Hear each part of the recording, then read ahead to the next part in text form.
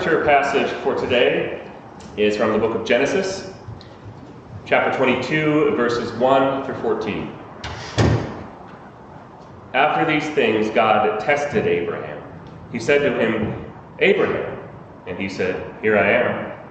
He said, "Take your son, your only son Isaac, whom you love, and go to the land of Moriah, and offer him there as a burnt offering on one of the mountains that I shall show you." So Abraham rose early in the morning, saddled his donkey, and took 2 of his young men with him, and his son Isaac. He cut the wood for the burnt offering, and set out and went to the place in the distance that God had shown him. On the 3rd day, Abraham looked up and saw the place far away. Then Abraham said to his young men, "Stay here with the donkey. The boy and I will go over there, we will worship, and then we will come back to you." Abraham took the wood of the burnt offering and laid it on his son Isaac, and he himself carried the fire and the knife. So the 2 of them walked on together. Isaac said to his father Abraham, "Father." And he said, "Here I am, my son." He said, "The fire and the wood are here, but where is the lamb for a burnt offering?" Abraham said, "God himself will provide the lamb for a burnt offering, my son." So the 2 of them walked on together. When they came to the place that God had shown him, Abraham built an altar there and laid the wood in order. He bound his son Isaac and laid him on the altar on top of the wood. Then Abraham reached out his hand and took the knife to kill his son. But the angel of the Lord called to him from heaven and said, "Abraham, Abraham." And he said, "Here I am." He said, "Do not lay your hand on the boy or do anything to him. For now I know that you fear God, since you have not withheld your son, your only son, from me." And Abraham looked up and saw a ram caught in a thicket by its horns. Abraham went and took the ram and offered it up as a burnt offering instead of his son. So Abraham called that place, "The Lord will provide." As it is said to this day, "On the mount of the Lord it shall be provided."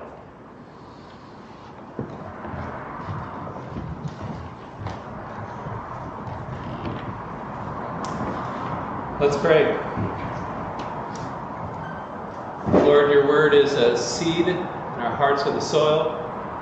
Prepare the soil, plant the seed of your word so that it may germinate and grow and bear fruit for our lives, for our neighborhoods, and the whole world. In Christ's name we pray. Amen.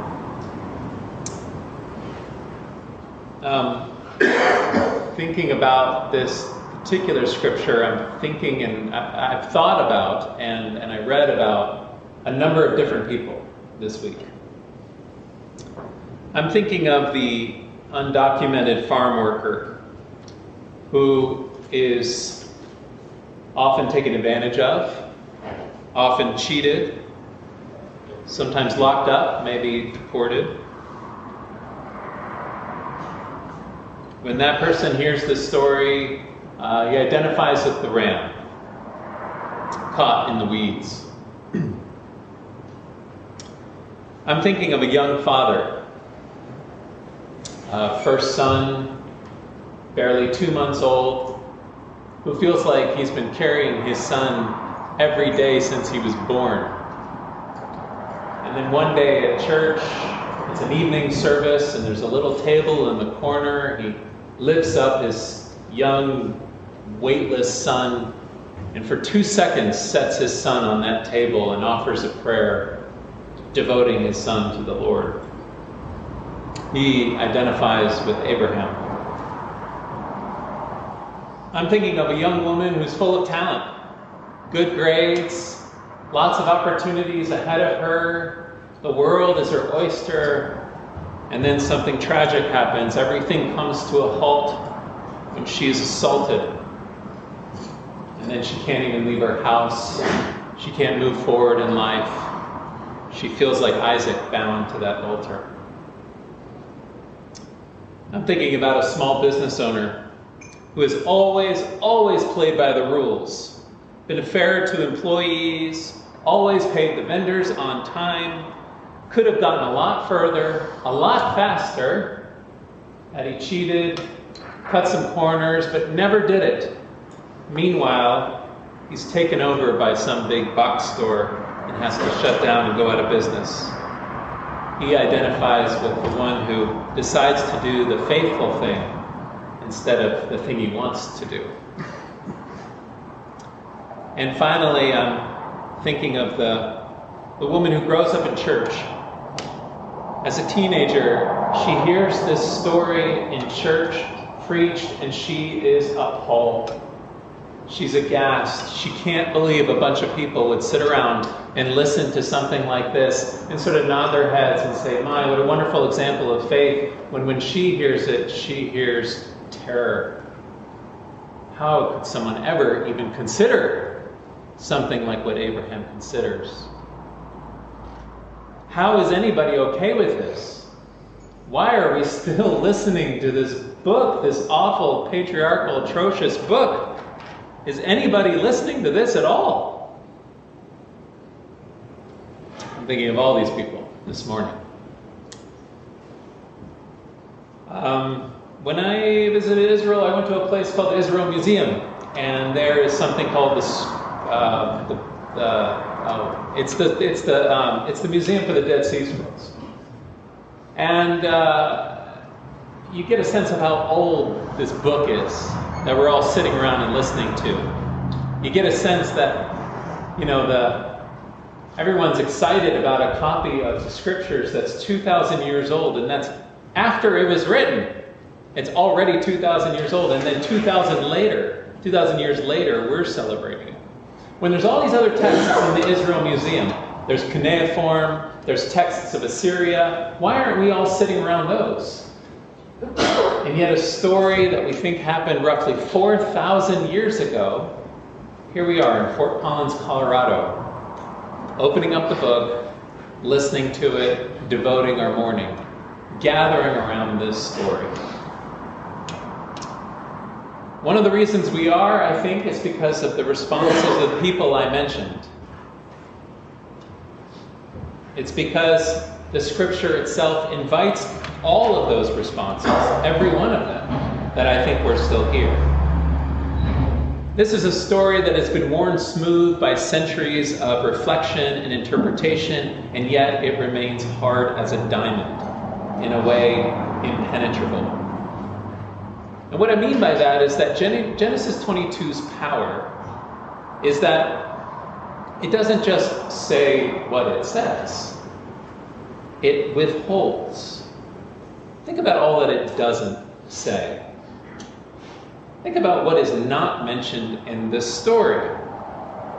Did you wonder what Abraham was thinking? We're not told. We get none of his internal thoughts. Where's Sarah in all this? We're not told. What's Isaac thinking? We don't know.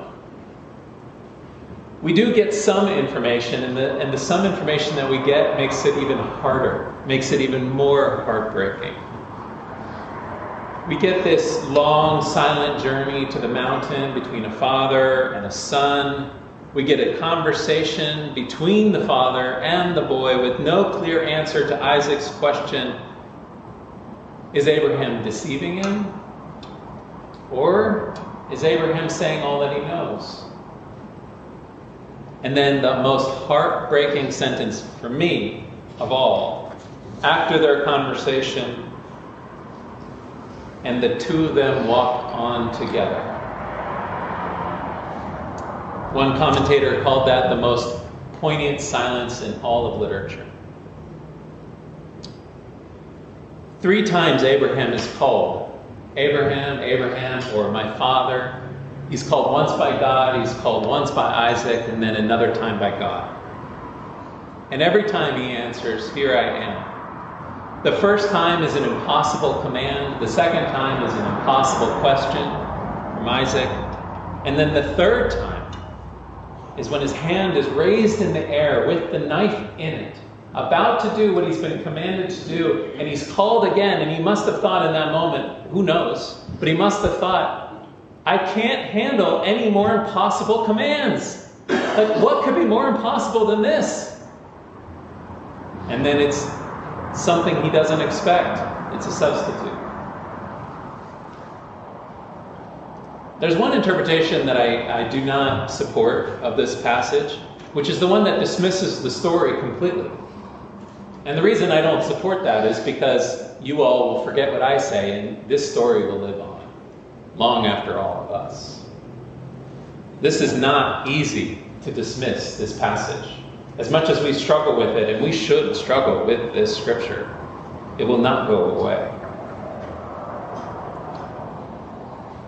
Famously, Soren Kierkegaard had a critique of this passage. And he was right to critique it, but he's not critiquing the passage as much as he's critiquing us, or critiquing 19th century Danish Protestantism.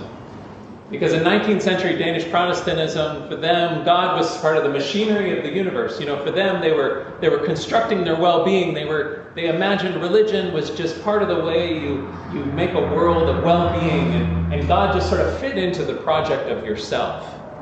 And Kierkegaard is saying, if God fits into the project of you having a happier, healthier, better life, how does this story fit into that?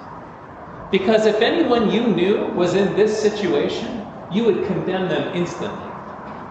As a pastor, if someone said they heard God say that they were supposed to sacrifice their child, I would say, no, he didn't.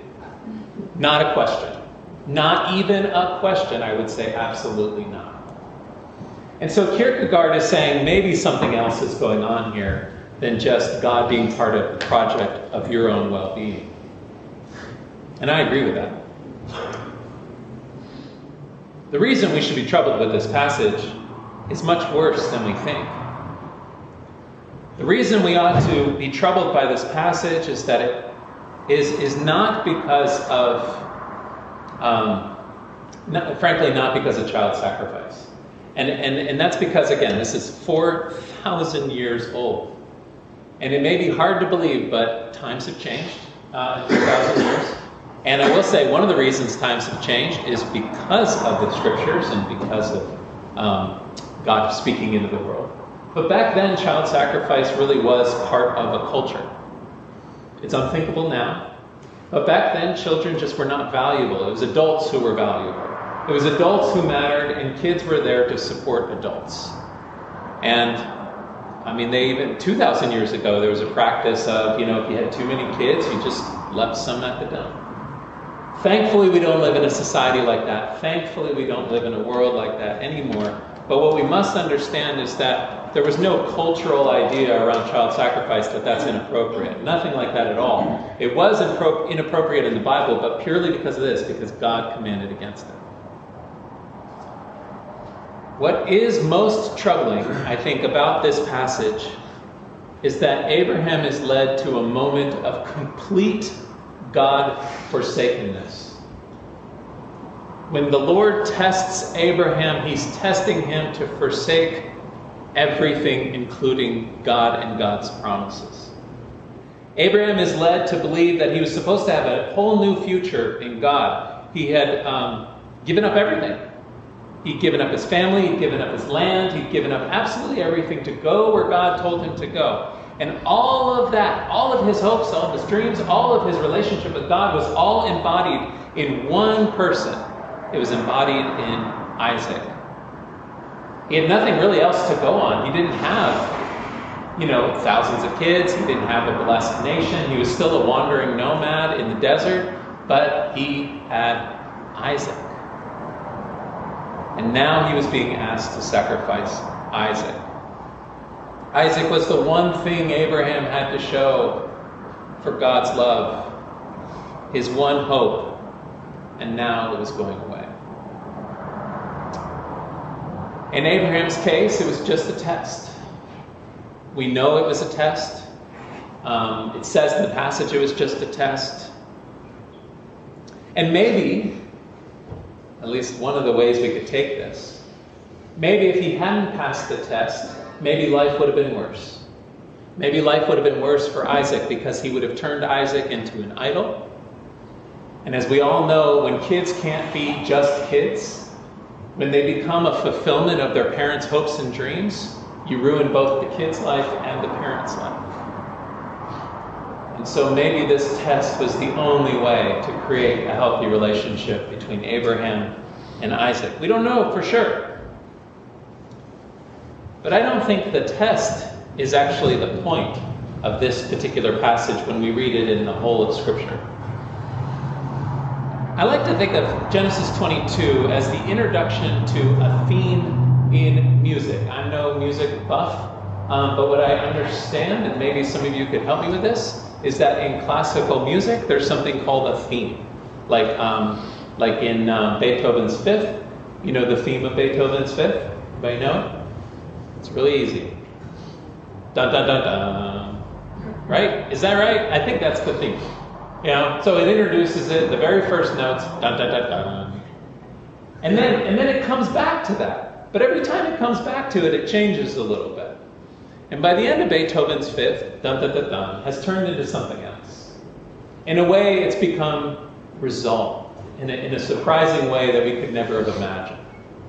Genesis 22 does the exact same thing. Genesis 22 introduces a theme that gets resolved in a surprising way, a way we never could have imagined. What is the theme? The theme is this: the world is messed up. The world needs to be transformed. There are problems in the world, deep problems. Innocent people are hurt, wounded, killed all the time. How can God transform this world? Well, one option is to clear the slate. So that was the option presented with Noah earlier in this book, in Genesis. Just wipe everybody out except for like a good guy and his kids, and let's see if that works. And it didn't work. Not only did it not work, but God said, I'm never going to try that again. I promise. And so he puts a bow in the sky.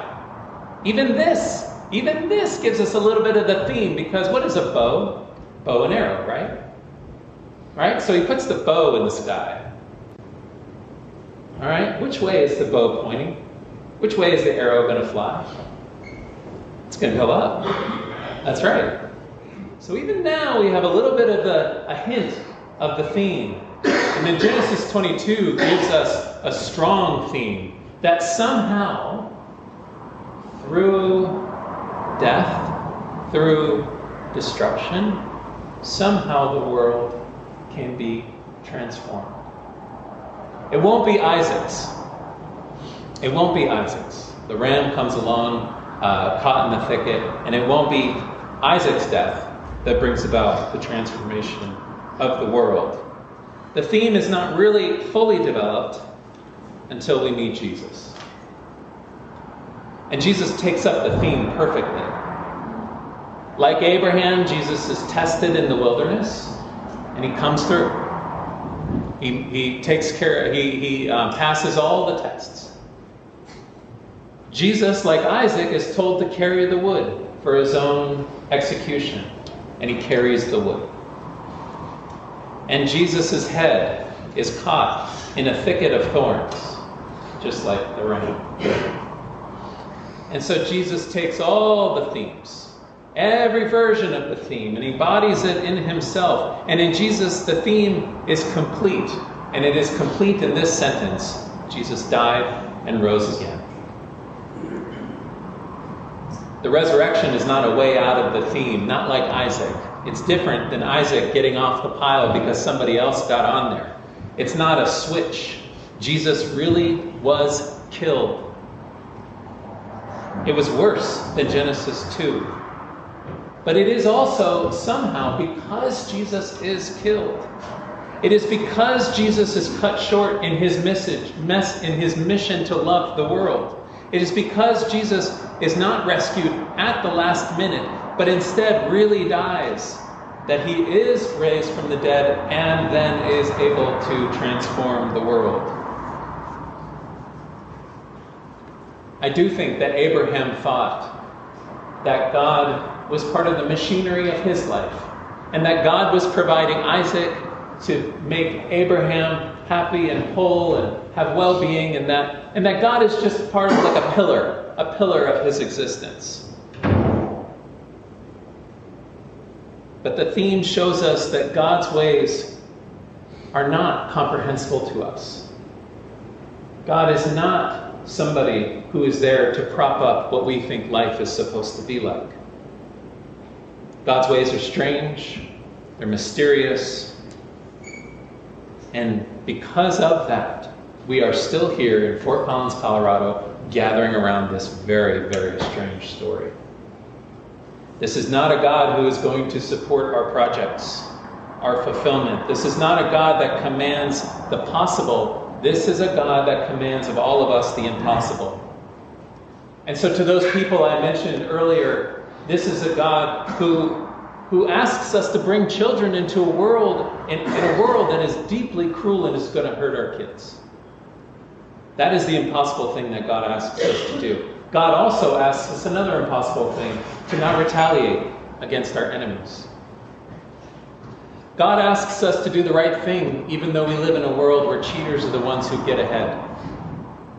And God asks us to not live in perfect security, to accept some level of vulnerability. All these things are impossible.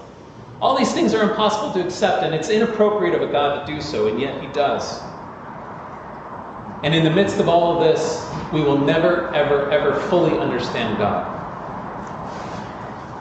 That's because this is also a God that brings life and meaning out of death and chaos. That makes the possible out of the impossible. When the life we construct comes crashing down, when everything we understood and made sense no longer makes sense anymore, this is a God who gives us new life and meaning as a gift. And so, like Abraham, at the end of this story, we too can praise God because He did not spare His Son, His only Son, the one He loved, that we might have life. Amen. Father, we are grateful for the Scripture. And Lord, even if we cannot comprehend it, may it comprehend us. May we meet You.